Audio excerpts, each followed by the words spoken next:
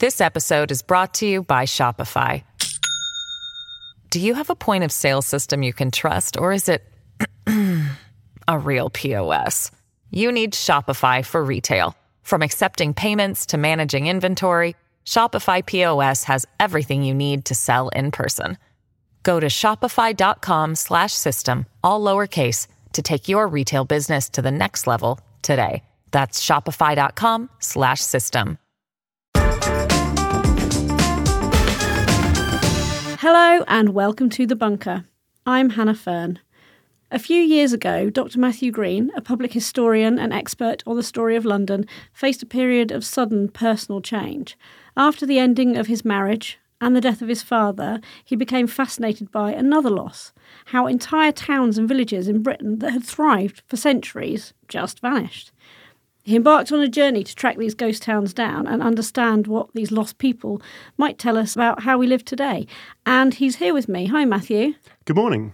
Your book opens with the story of Dunwich, which is an East Anglian port of about 5,000 people which slipped into the sea due to coastal erosion.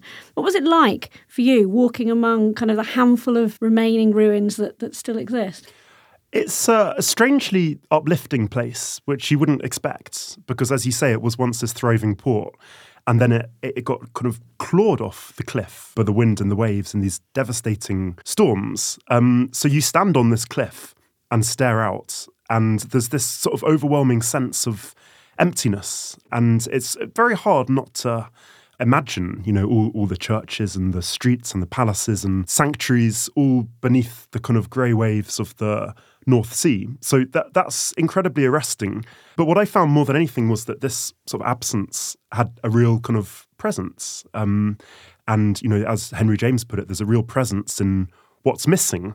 And it had such an uncanny convergence with what was going on in my own life, and also what was going on in the world, a sense of everything melting down and changing form, the Brexit, Trump, and then the pandemic. So it was genuinely one of those kind of epiphanic moments when I was like, well, this is what I want to write about.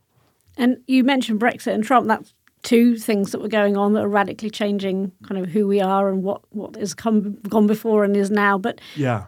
One of the sentences that really kind of stood out for me was that you described the end of that settlement as a waterfall of dead men's bones onto the beach below. That sounded to me like a sort of portent, or at least, I guess, a caution about the existential question of climate change, which is really the biggest potential absence for us, isn't it? Did that parallel strike you as well? Yeah, absolutely. I'm really glad you picked up on that, because they tried their best to get me to cut that image out. Really? The waterfall of dead men's bones. It really struck me. I know, and normally the editors, they do know best, but sometimes you just have to fight for it. And I was like, that is staying. It's taken me so long to come up with that. Yeah, I mean, it's a work of history, I guess, but it's intended as a awful premonition of the future. So these places, such as Dunwich and other drowned medieval cities as well, were the victims of extreme weather conditions brought about actually by medieval climate change, which didn't have anything to do with human behaviour. So a few readers have been a bit like, oh, well, all this shows is that it's happened before and we don't need to worry. I was like, no, that's wrong. But basically the sorts of extreme weather conditions that wiped out these places are becoming more and more prominent because of climate change in our own day. That is man-made. And when you look at places like Skipsea in Yorkshire, sliding into the sea, Fairborn in Wales, also coastal cities, so Portsmouth, Hull, and even London, facing these quite sepulchral incursions of seawater. There's terrifying charts that shows so much of London's going to be underwater by 2090. It's hard not to read those kind of storms that I try to evoke as this sort of rather uncanny foreshadowing of what we might be in for. It's meant to be a cautionary tale. That's to make it sound incredibly morbid and gloomy, but I wanted to sort of make these places reappear and bring them to life with as much vivid detail and energy as possible, because, as long as you keep telling their stories, then they're never going to quite disappear, at least not in the mind. That sense of disappearance is interesting around how we know ourselves in the past as well and what we know about ourselves. I thought that section on Skara Brae in Orkney in Scotland, which is 5,000 years old, and it was only made known to modern people in 1850 after a storm swept away the sands that covered it. I thought that was fascinating to think about, been sitting there under the sands and nobody had understood that the history of that area. What does it tell us about how little, I guess, we still know about our own past?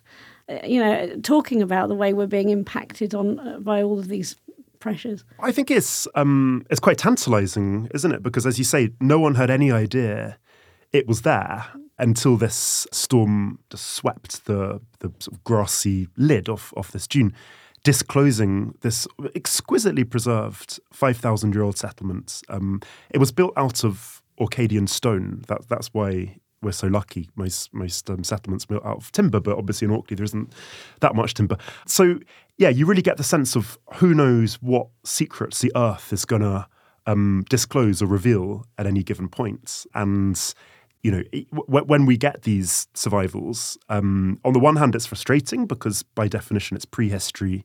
There's no written record, so we're not going to know, what they thought. And to some extent, the joy is in the guessing. The joy is not knowing. But what I came away thinking was that, who knows what else is going to be turned up at some point, which could completely overturn these various sort of consensuses about how people lived. How did you go about choosing which sites you were going to include? Because there's links here between how climate's acting on our world and hiding and revealing places to us. Were there any other kind of factors that you used to choose which made a coherent group for your book? Yeah, well, it was tricky because, as I said, there are literally thousands. And if you tried to make it comprehensive, it would have become monotonous. So what I did was to look at causes of decline. So I wanted to look at different ones. So there is the climate change factor. There's also places wiped out by economic shifts, modernization, by plague, and also ones that just appealed to me, ones that resonated. What I loved about Dunwich was that part of the joy of that is how it was rediscovered and reinvented and reimagined by artists and writers who were having their reveries on this windswept cliff years afterwards, and what it is that ruins actually do to us. Whereas what I liked about Winchelsea, the Sussex port that was destroyed twice by the sea, was just the first-hand evidence of this wine-fueled metropolis just being laid low by the sea. That said, I do get quite a lot of angry people coming up at the end of talks saying sort of why haven't you included my favourite? People become very territorial, and to some extent they're blank spaces of the mind. They're canvases on which you want to project your own preconceptions. Well, talking of projection, I mean, you mentioned the plague. Yeah. We've obviously all just been through the pandemic. We have, yeah, and sadly. The threat of wipeout due to illness is all a bit raw. Yeah. How was it reflecting on that? I think you wrote the book before or just during the pandemic? The first draft, if I put it that way, was before the pandemic, but there was quite an extensive second draft of the book, I think, for the better. That was smack bang in the middle of the pandemic. So that must have felt very kind of almost too close, was it? It was a little bit close to home because, we didn't know how long COVID was going to go on for, how much worse it might get, whether a new variant might be even more lethal. So I was also kind of, goodness, what if this does become as bad as the thing that I'm writing about now? But thankfully it didn't. And it hasn't so far wiped out any villages, as far as I'm aware, whereas the Black Death indirectly led to the disappearance of over 3,000 just in England alone. In all your visits, you managed to conjure up the sense of those people whose lives were affected, as you describe whole villages, lost families, and you really bring to life the people of those now lost places. How did you find those personal stories sort of appeared to you?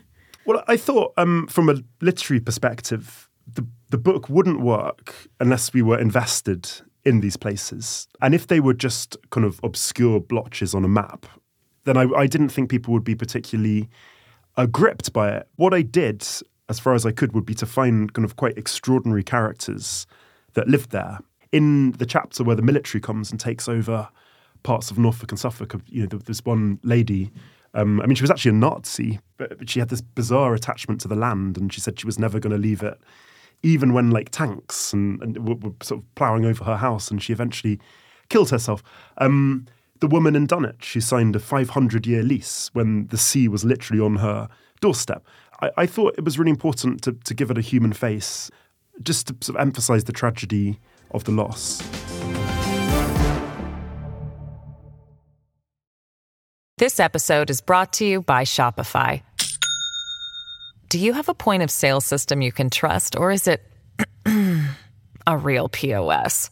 You need Shopify for retail. From accepting payments to managing inventory, Shopify POS has everything you need to sell in person. Go to shopify.com/system, all lowercase, to take your retail business to the next level today. That's shopify.com/system. You mentioned both Capel Celyn in Wales and also the Norfolk example where there was a requisition by the military. It kind of left me, I suppose, with a troubling sense of the power that authorities have over our lives, that one place could be continuously inhabited for centuries and then sort of dispatched at a whim by somebody who had the power to make that decision. Do you think our places are really our own now? Are we still in this precipitous situation? I think we are, yeah. I think it's deeply unsettling because there's this whole very British thing, I suppose, about the sort of inviolability of private property and everyone has their castle. But actually, if you look at what happened in the Second World War, the lead up to it, a fifth of the entire landmass of Britain was just like that, taken over by the military. And if you were unlucky enough to live inside one of these zones, you were evicted. And of course, they said it's only for the short term, you can come back when the emergency has passed. But they never went back. And these places People are still... forged their lives elsewhere. They had to move on, yeah. They weren't always bitter about it. People did appreciate that it was a necessary evil. But nonetheless, they never made it back. And there is that sense that, in fact, that there's going to be so many global conflicts, as a result of the climate crisis. Or, there could be some new kind of nuclear apocalypse or something we haven't even envisaged yet. And the military may well sort of need land to train for these threats.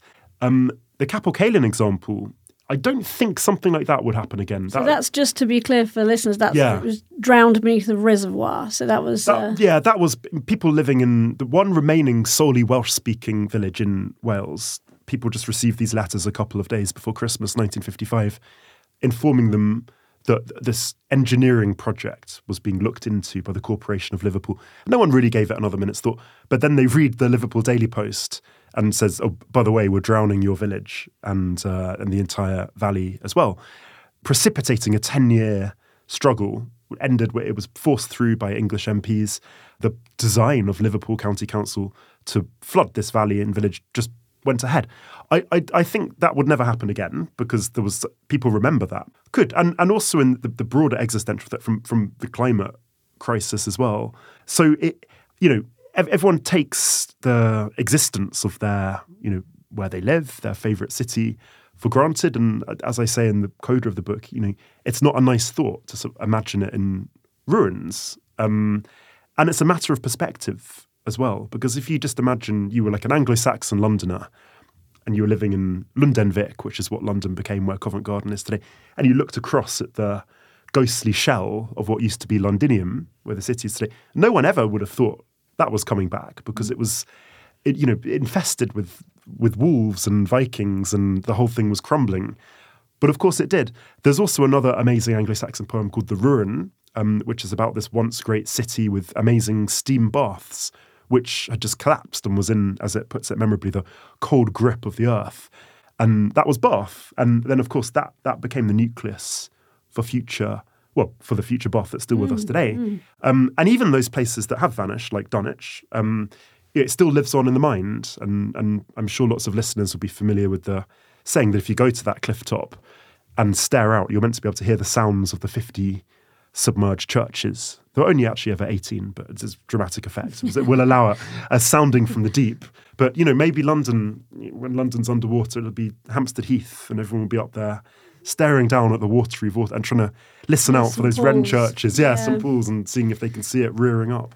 So was there one place that had a kind of more significant impact on you, which stood out to you as you were travelling around and thinking about the histories of these Shadowlands?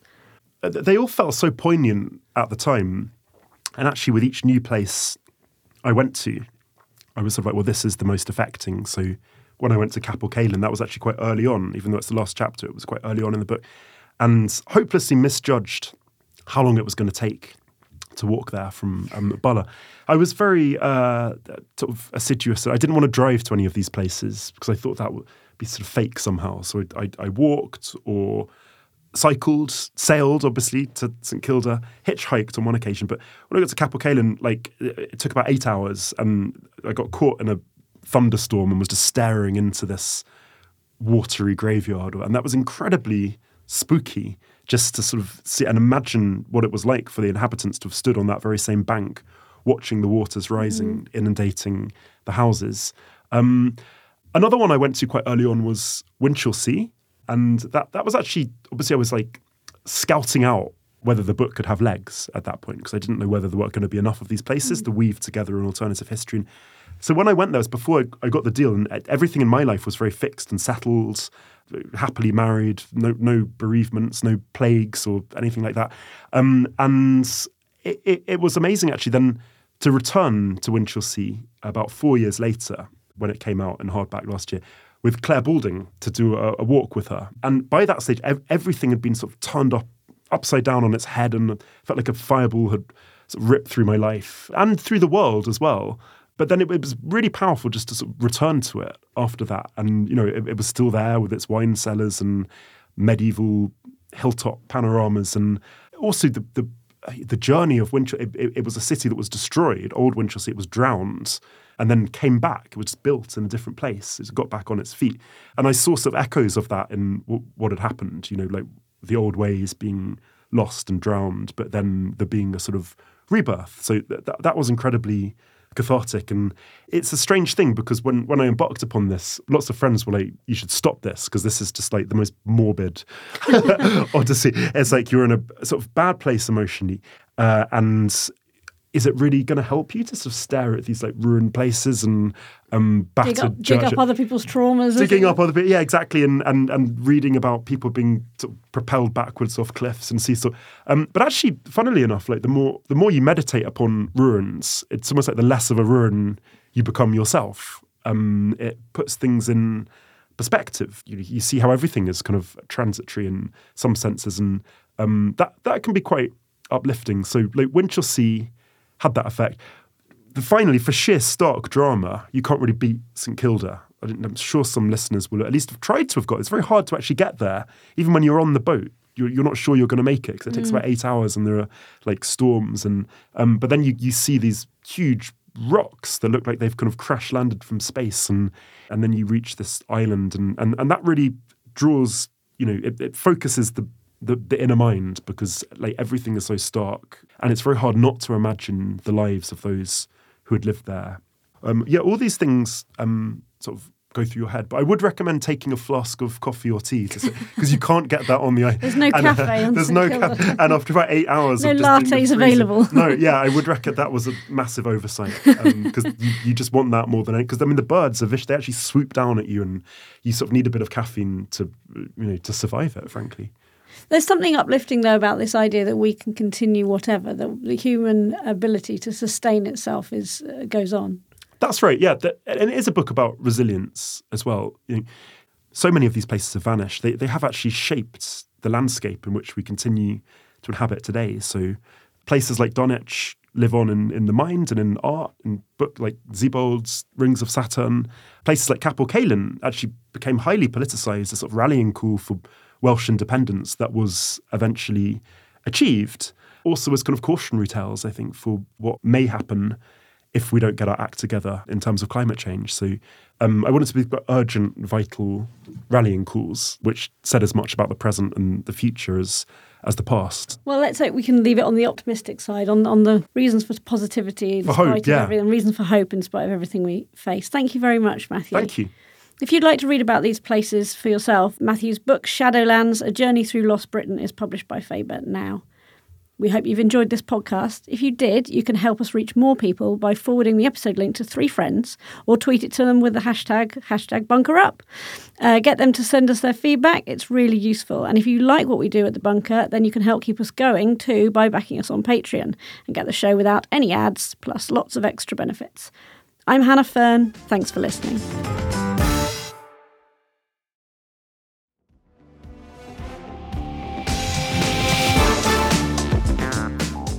The Bunker was presented by Hannah Fern.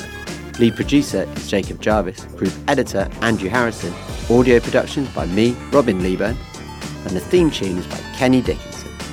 The Bunker is a Podmasters production.